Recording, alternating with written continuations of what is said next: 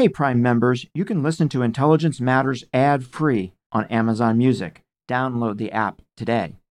June's Journey is a fascinating hidden object mystery gaming app where you'll play as June Parker, tasked with a daunting obligation: solve your sister's murder. Set in the 1920s, the era of glitz and glam, this family mystery is one for the ages. Everyone's a suspect until your investigation determines otherwise. The clues are all around you, hidden within tricky twists and turns. You'll collect detailed information about each character in your photo album, where you'll comb over every detail. You can even join a detectives club to chat and play with others, or against them in the Detectives League. With hundreds of puzzles to solve, you should probably get started today. Discover your inner detective when you download June's Journey for free today on iOS and Android. We all have busy lives these days, and we don't want to waste a day recovering after a night out. That's why ZBiotics is the answer we've all been looking for. Their probiotic was invented by PhD scientists to tackle rough mornings after drinking. Here's how it works. When you drink, alcohol gets converted into a toxic byproduct in the gut. It's this byproduct, not dehydration, that's to blame for your rough next day.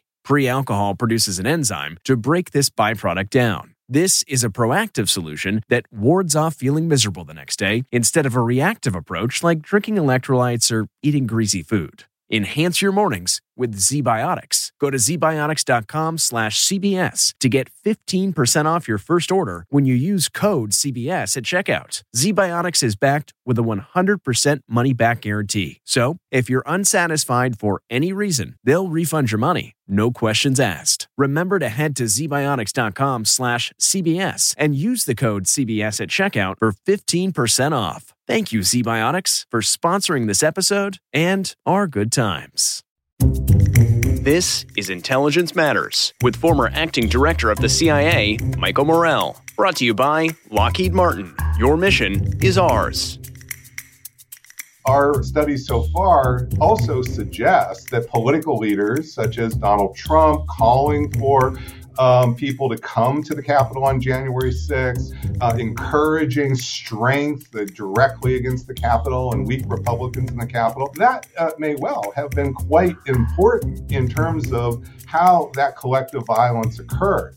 But what we want to understand is what is the degree of the sentiments in the population that political figures may be able to incite. And if that's very, very tiny and trivial, then it's not really going to matter very much. If it's sizable, however, then we need to realize that the ability to have replays of January 6th-like events could be far more possible than we think. Robert Pape is a professor of political science at the University of Chicago. He also runs UChicago's project on security and threats called CPOST. Bob has been on our show before, and today he joins us to continue the discussion he and I had a few months ago on domestic extremism. We'll be right back with that discussion after a word from our sponsor. I'm Michael Morell, and this is Intelligence Matters.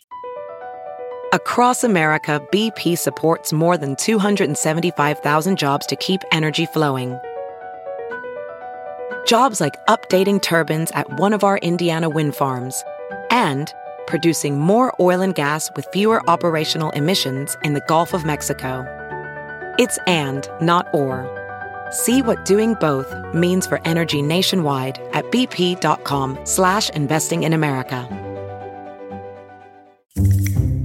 Bob, welcome back to Intelligence Matters. You're becoming a regular. Well, thank you very much, Michael. I'm very proud to be here. And it's good to talk to you, and I always learn something profound, actually. So I'm really looking forward to this. Bob, you were on our show in March, and at that time you were sharing with us the results of some fascinating research that your center had done on those individuals who'd been arrested for their involvement in their insurrection at the Capitol on January 6th. So I'd love to do two things today, if it's okay with you. The first is I'd love to bring our listeners up to date on that research because I know it's continued. And second, I'd love for you to walk folks through some very interesting new polling that you've done on the insurrectionist movement in the U.S. Does that sound okay? That sounds great. Perfect.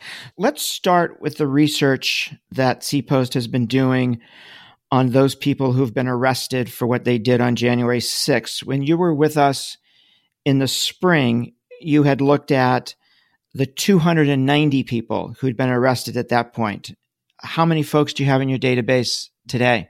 604. And did the new information from those additional 300 change your findings in any way, or just make the findings that you already had more robust? And can you walk us through the findings where they stand today? Absolutely. It pushed the findings even further in the direction. So many people thought initially, with all the pictures of Proud Boys and other militia groups, that what happened on January 6th was essentially a fringe group, like militia members that had come together. And for sure, they were there. However, what we found is that when you study the 600 now of the individuals who actually broke into the Capitol and were arrested for breaking into the Capitol, you get a very different picture. The folks who broke into the Capitol on January 6th were fundamentally coming from the mainstream in ways that previous far-right extremists are not. And why do I say mainstream? Because when you look at the 600, only 14% are members of militias like the Oath Keepers or extremist groups like the Proud Boys. That means 86% are not.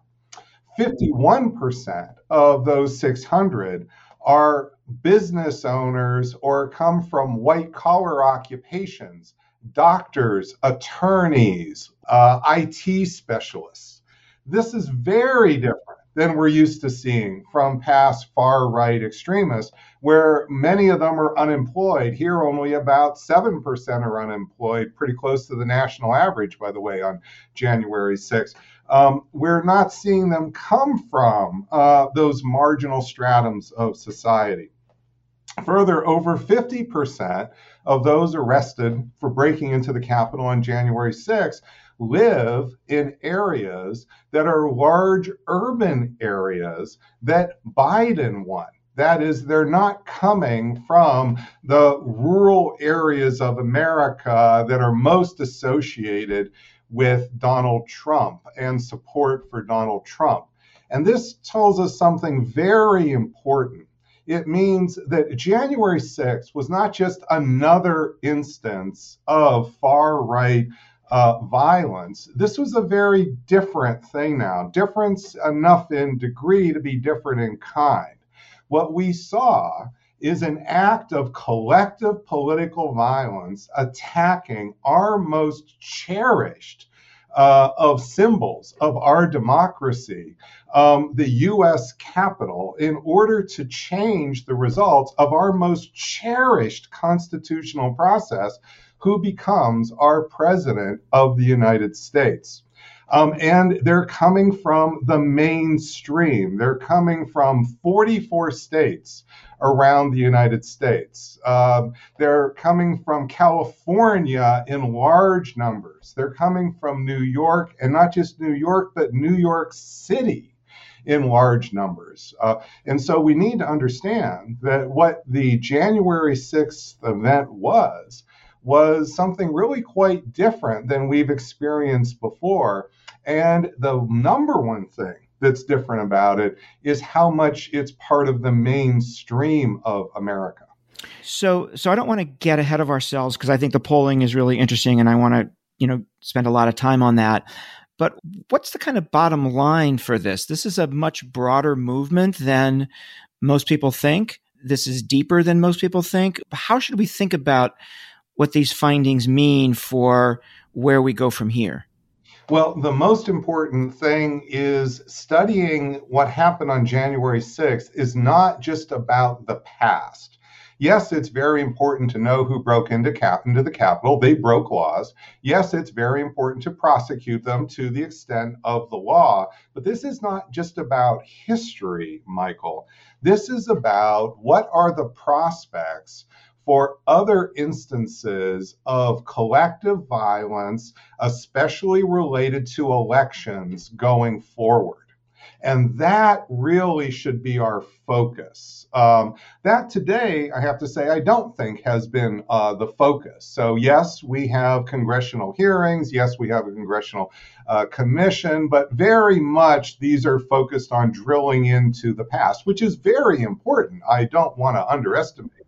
It's not important at all. However, I think that we need to be aware that we are moving into already a politically tumultuous 2022 election season.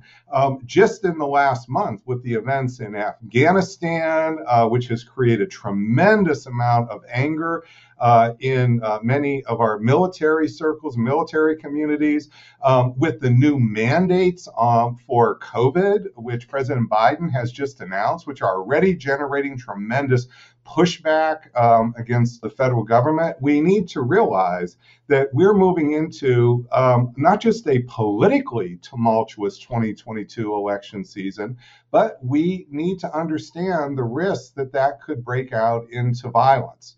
Now, we're never going to be able to put a probability number on that, but we can do things to better survey and understand and diagnose the degree and risks of political violence in America. And those tools look a lot like the tools we would do in overseas conflicts.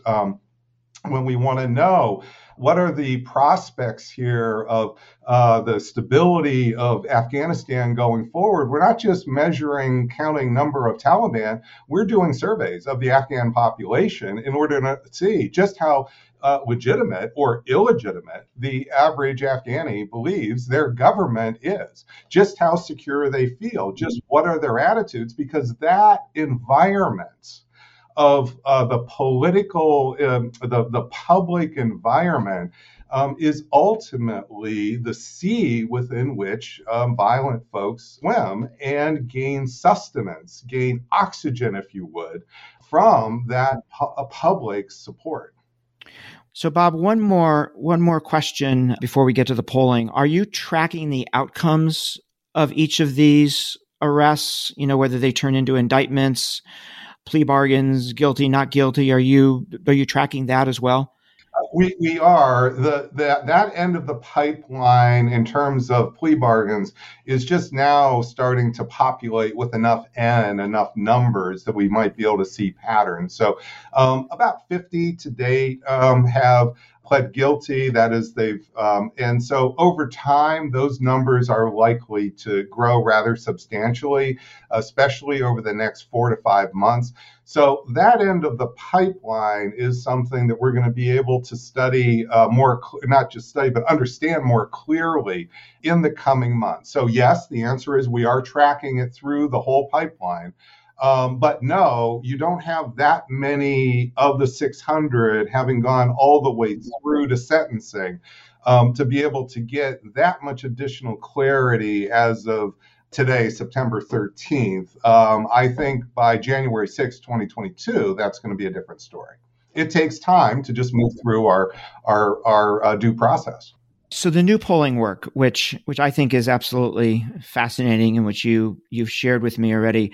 Before we get to the results, though, Bob, why did you do the survey, and what were the nature of the questions, and what were you trying to get at? The reason we did the survey is because of what we learned from studying the 600 arrested for breaking in the Capitol. That is, that the 600 are far more mainstream than previous far-right extremist violence. And that right there told us we needed to understand the degree of those insurrectionist sentiments in the wider population, not just those who were arrested. So think about it this way. We are often in law enforcement, we're often looking for a needle in a haystack.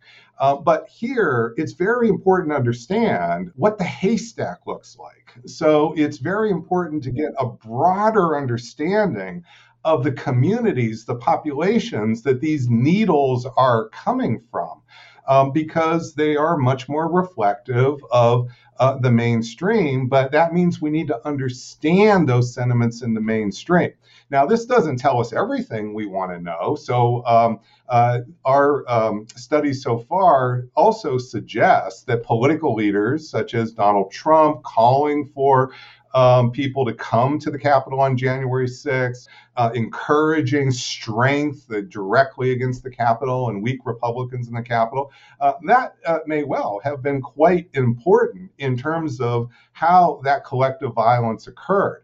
But what we want to understand is what is the degree of the sentiments in the population that political figures may be able to incite. And if that's very, very tiny and trivial, then it's not really going to matter very much. If it's sizable, however, then we need to realize that the ability to have replays of January 6th-like events could be far more possible than we think. So is it fair to say that what you're trying to measure here is the tinder, right? And whether that fire gets lit is another issue, right? And we can think about that, but what you're trying to measure here is how much dry fuel there is here. I think that's a great analogy. So when we look at wildfires on the West Coast, we know it takes a lightning strike typically to be the match that sets off the fires, but it's the tinder underneath that are drying out during global warming that's really creating the possibility of wildfires in some places and not others. So yes, there may well be specific matches that are also going to be important as triggers, but it's the underlying hay in the haystack that's actually going to do the burning. And that's why we need to understand what that tinder, the scope of that tinder, and what it looks like if we're going to really get a sense of our vulnerability to those fires. Bob, how many people were surveyed and when were they surveyed? Yeah, so our survey was fielded by NORC at the University of Chicago, which is one of the oldest and most respected polling agencies in the United States. It is based on a nationally representative sample. So it's not just a handful of undergraduates dialing phones or sending emails. It's done with a very well-constructed panel at NORC called Amerispeak, which is 40,000 strong. That is, NORC spends enormous sums of money to create nationally representative pools of 40,000, and they refresh that, they repopulate that, and that's used by the Washington Post. That's used by the White House for COVID. In fact, the White House has recently, over the last several months, talked about some of the COVID polling studies here. These kind of panels are the strength that are also very expensive. So it's not just a $500 poll. Now, from that 40,000, the draw is a random draw of 1,000. In our case, it was 1,070. And they're a random sample from that carefully put together panel of 40,000. And then the statisticians at NORC, they of course look at what the results are, and they then know and can tell you if in fact the random sample is biased in certain ways or not compared to the national average. So all that is to say that the methods underneath the poll that we did are the gold standard. There is no better standard. It's the standards that are used by the top media in the United States, the federal government in the United States. We're using those very same gold standard polling methods to get at the sentiments related to political violence in the United States. And because you're drawing your 1,000 from this representative sample of 40,000, that 1,000 can give you robust results on the overall population. Is that fair? Exactly. It allows us to have the confidence within about 2%. So there's still a margin of error, but it's actually a very respectable plus or minus 2%, and allows us to extrapolate from the 1,000 to the entire population of adults in the United States. So there are about 255 million adults in the United States. This process allows us to, with our survey, do a nationally representative sample, which then can be extrapolated to the population as a whole with about plus or minus 2%. We're going to take a quick break to hear from our sponsor, then we'll be right back with more of a discussion with Bob Pape. Hey, it's Kaylee Cuoco for Priceline. Ready to go to your happy place for a happy price? Well, why didn't you say so? Just download the Priceline app right now and save up to 60% on hotels. So whether it's Cousin Kevin's Kazoo Concert in Kansas City, go Kevin, or Becky's Bachelorette Bash in Bermuda, you never have to miss a trip ever again. So download the Priceline app today. Your savings are waiting. Go to your happy place for a happy price. Go to your happy price, Priceline. Okay, so that's great background, Bob. So walk us through the results. So the key issues we wanted to understand are what are the scope and drivers of insurrectionist sentiments in the United States. And so we asked questions directly on point. Number one, we asked whether people believe the use of force was justified to restore former President Trump to the White House.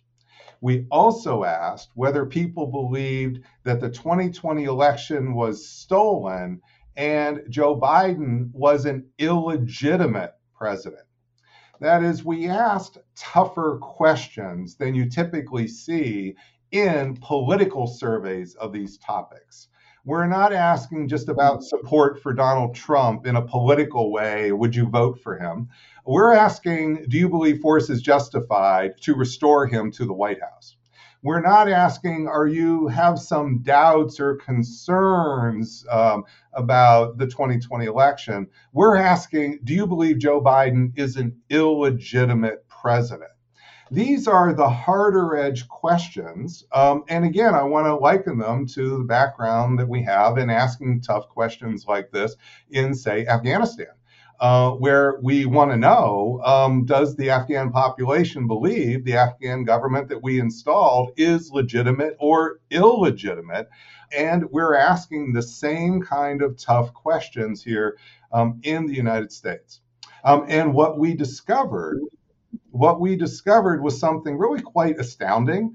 We decided to spend a little bit of time before releasing it to the public because we went back to our NORC folks. We wanted to make sure we've got this story exactly right, because what we're finding here surprised us as much as anybody else. This was done at the end of June. So it was done 6 months after the insurrection. It was done after people had been arrested by the hundreds and hundreds for the insurrection. And what we discovered was that 9% of American adults, which equates to 23 million people, believed that force was justified to restore Donald Trump to the presidency. Within that 9%, over half, that is 5% of all American adults, strongly agreed that force was justified to restore Donald Trump to the presidency. That's 12 million American adults. That's much larger than any of us would have thought before this poll. We further discovered that effectively 65 million Americans, that's 26% of American adults, believe that Joe Biden is an illegitimate president. And that, again, over half of that number strongly agree. Now, when you put both of those beliefs together, that is, do you both believe that force is justified to restore Donald Trump to the presidency and believe that Joe Biden is an illegitimate president, you get 8% of American adults having both of these radical beliefs. These are truly adamant insurrectionist beliefs because they agree on both, and that equates to 21 million adults. So that's really quite a worrisome pool of insurrectionist sentiments in the country. And it's something that then we've gone further and we asked further questions about the drivers, because we wanted to know what are the drivers of what puts you in that 21 million compared to the other, say, 200 plus million who are not in that, are those adamant insurrectionists. What's the big separators? And there are two things, Michael, that really jumped out.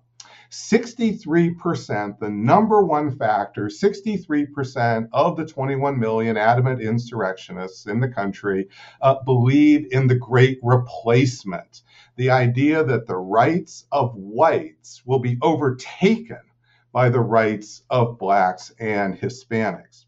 The second most important driver was a QAnon belief, where 53% of the 21 million believe that our government is run and controlled by a satanic cult of pedophiles. Those are the two radical beliefs that are really underneath the key drivers of the insurrectionist sentiments in the country today. So the first one, right, the replacement theory is that makes sense, right? That makes sense to me. The second one is just so far outside of reality that you wonder how people in that large number can believe such a thing. That's exactly right, Michael. And by the way, that's why we're now moving forward to still further deeper analysis of those sentiments in the U.S. public. Much the way we use testing to understand the degree of COVID and different variants of COVID in the general population, we need to do similar testing or surveys of the degree of insurrectionist sentiments in the United States and the variance on those sentiments. That is how science works and how science adds clarity so that we can really develop useful tools here that can help inoculate us in the future. So understanding where we are today, we now know that there are, just like with COVID, that there were certain subpopulations that were especially vulnerable. We now understand that. So the next step is for us to do more work.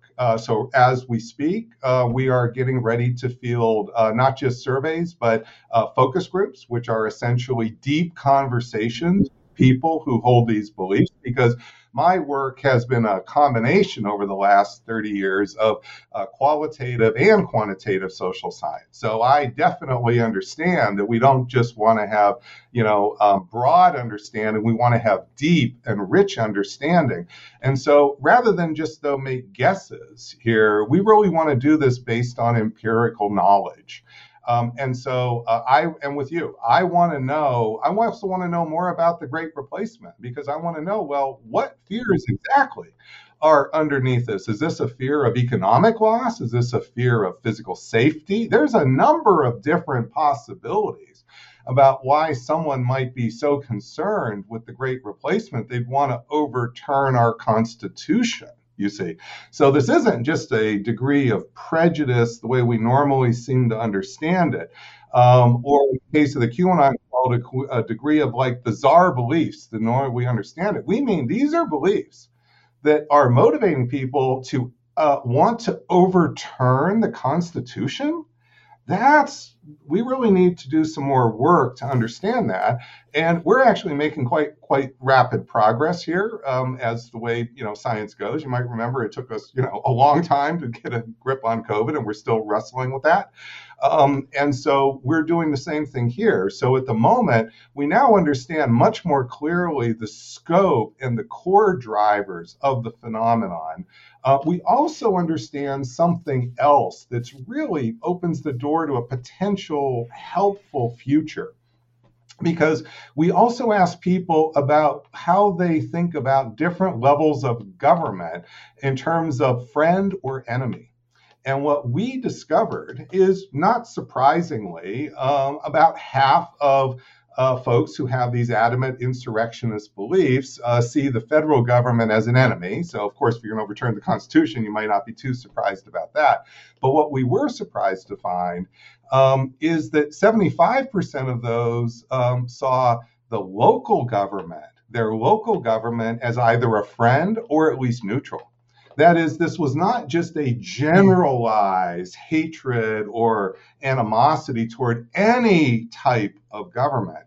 And what that tells us is that we may well be able to work more with mayors and local governments here than we thought. So that's one of the issues here is, well, just what level would you try to cut into this?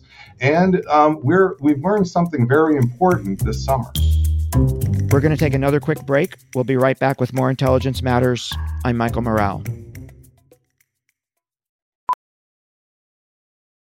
Ophthalmologist Dr. Strauss has seen firsthand how the metaverse is helping surgeons practice the procedures to treat cataracts. Cataracts are the primary cause of avoidable blindness. He works with a virtual reality training platform developed by Fundamental VR and Orbis International to help surgeons develop the muscle memory they need. The result? More confident, capable surgeons. And even more importantly, Patients who can see. explore more stories like Dr. Strauss's at meta.com/metaverseimpact. Bob, one of the things that struck me about the survey was you actually looked at both the views of people regarding political violence and their capacity to engage in it. Can you talk about that a little bit? Yes. So it's very important to take into account not just somebody's willingness to be either aggressive or to have angry sentiments against the U.S. government and U.S. Constitution, but their capacity.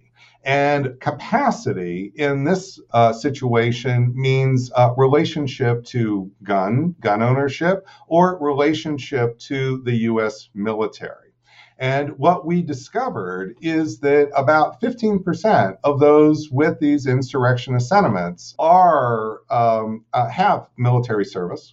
And that may seem at first like a relatively small amount.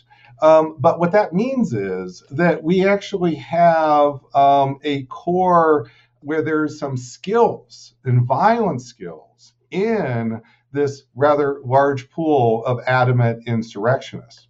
So what does that mean for us as we go forward? Well, now that we know that there is a significant capability component to these insurrectionist sentiments. We are going forward, and I've been asked this summer by the Pentagon to study what makes individuals with military service susceptible to insurrectionist sentiments or recruitment by militia and extremist groups. And we are about to go forward with that survey in just the very near term. But that, too, is just the natural next step. So this is how science progresses. So we learned something about the sentiments, something about the capability. Now we have real reason to focus on those more difficult diagnostics to really drill into the size of those particular tumors. And the capability side is important because it's not just a will that leads to the actual activity of insurrection. It's will plus capability. And so it's very important that we tackle both sides of that at the same time. Yeah. So one of the things that struck me is that there's a difference, right, between someone saying violence is justified and that same person being willing themselves to engage in violence. And I'm just wondering how you think about that. That is for sure. And that is true also when we study political violence overseas, so that we know that only a small fraction of people who are willing to engage in violence will ultimately engage in violence. What's important to see is that the size of the pools matter tremendously. So internationally, it matters tremendously whether an international terrorist group has 300 and whether that 300 is a part of an iceberg that's above the waterline, say 10% of the waterline. And so we want to know the size of the underlying iceberg, not just simply the part that's actually mobilized. Same here. So we can't really say, I wish we had really precise metrics to say, oh, it's 1 in 10 or 1 in 15 that we really have to, we can really say would be actually mobilized. I'm afraid we can't quite go that far. But what we can do is we can look at things like how far people had to travel to DC to be engaged in the insurrection itself on January 6th, going back to our first set of studies. And what we discover is that we can actually make some capability assessments. And that's important as we go forward, because we could also then extrapolate that to more localized areas in the 2022 election, where we can see, oh, so the distance to a state capital may be much shorter than the distance to Washington, D.C., and that can help us establish real risk assessments for different states in the 2022 election. Bob, do you have any sense, if you survey Muslims worldwide, what percent of them would say that violence is justified to defend their religion? I'm trying to make a comparison here at the end of the day between the insurrectionist movement and Islamic extremists. So we have, at particular points in time, done exactly those kinds of studies. Let me use a case that many of your listeners will be familiar with. That is the Palestinians and Israel in the 90s and then in the Second Intifada. So in that situation, that conflict went on long enough that we had quite good opinion polls of Palestinian attitudes toward violence and particularly suicide terrorism over a period of time from, say, the 1990s through 2005, the height of the Second Intifada. And what you can see in those polling numbers is that in the 90s, relatively small numbers of Palestinians believed that suicide attacks were justified to end Israeli occupation. But during the Second Intifada, those numbers spiked up. They spiked up to well over 50%. And that went side by side with the growth in the actual violence. So it's not like what you saw was the growth of the violence separately from the rise of public support for that violence. You saw them go up together, side by side. Now, let's understand, there's many things that also happen to trigger those. We have leaders of Hamas, we have terrorist leaders. I don't mean to say that the understanding the general public's attitudes to violence is the only predictor of the future of violence. However, I do think that it is an important part of context, and it's the part of the context we often overlook. Because these require tools of social science. These require tools that are not simply investigative tools of individual cases. So it's a different kind of understanding of intelligence. It's not really tactical. It's more at the strategic level. But it is a very important part of the picture. And I dare say, had we had such polls back in December of 2020, we might have been much better positioned to expect violence on January 6th. I believe the key missing ingredient, if I had a time machine, we could redo this, was not to get better tactical intelligence on what was going to happen on January 6th. It was to get better strategic understanding of the sentiments here that political leaders could touch off. And it wouldn't take much to touch them off because the sentiments were already dry kindling ready to be set afire. So I think the same thing happens here with Palestinians and terrorism, and that's a documentable case where we've had many, many years of data, and your listeners will be able, many of them will actually know this from what I'm saying, will be able to see a tremendous amount of evidence to support what I'm saying in the Palestinian case. Yeah. The reason I asked the question, Bob, is I was having drinks with a foreign ambassador on the 10th of January. And we were, of course, talking about January 6th. And he said to me, Michael, this is your Al-Qaeda. That really struck me. Let me just finish up with a big picture question here, Bob. How dangerous is this, do you think? And in particular, in the context of American history, have we seen times like this? How dangerous is this? Well, this is, we have not seen a mob, anything like the mob we saw on January 6th, attack the Capitol in our country ever, because it's a domestic mob.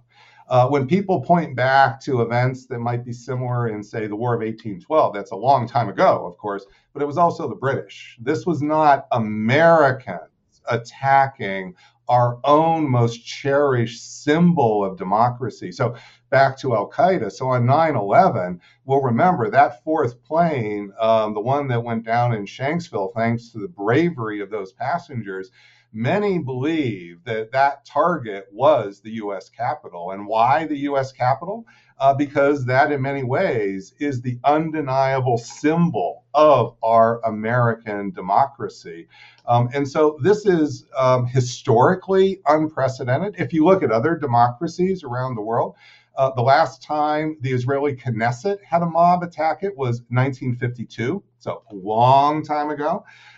If you look at the British Parliament, never since World War II. If you look at the German Parliament, the Bundestag, never since World War II.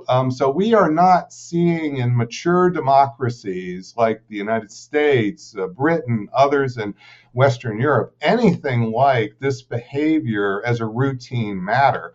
And we need to understand that since January 6th, there's been a tremendous effort to legitimate the actions of those who acted on January 6th. In fact, we have television channels now, One America, Newsmax, that routinely are legitimating these actions as legitimate acts of patriotism. And that's really something that we need to understand is also very different and very new. We're not used to thinking that a patriot means overturning the existing constitutional process in the United States. That's something that we really don't want to see evolve any further. And the only way I think that we can be confident is by really having real science and social science come in to monitor insurrectionist sentiments over time, see how these are ebbing and flowing. Are they getting worse? How best can we act before the next event, before our 2022 election? Should we be deploying the National Guard to different state houses around the country? Well, these surveys of insurrectionist sentiments are going to be our best strategic information to help mayors, governors, and our national leaders make those very, very difficult decisions. They won't be the only piece of information, but short of those events happening again, this is our best way to monitor those possibilities, and they're important because what would have happened? Could we imagine what would have happened had Joe Biden not been certified by the Congress here on January 6th? What life in our country would have been like it if it even had taken 3 days to certify? This is really not something we want to confront. Bob, thank you so much for joining us. When you get those focus group results, we'd love to have you back on and walk us through them. This is obviously an extraordinarily important issue. But thank you so much for joining us today. Well, thank you, Michael, and thank you as always for allowing a very full discussion of the information that we have. This is your podcast is one of the most valuable things we have for our security on many issues going forward, and it's a privilege to be part of it. Thank you. Thanks, Bob. That was Professor Bob Pape. I'm Michael Morell. Please join us next week for another episode of Intelligence Matters. Intelligence Matters is sponsored by Lockheed Martin. Your mission is ours. This show is produced by Olivia Gassis, Jamie Benson, Jake Rosen, Paulina Smolinski, and Ashley Armstrong. For more from this week's show, visit cbsnews.com. Intelligence Matters is a production of CBS Audio.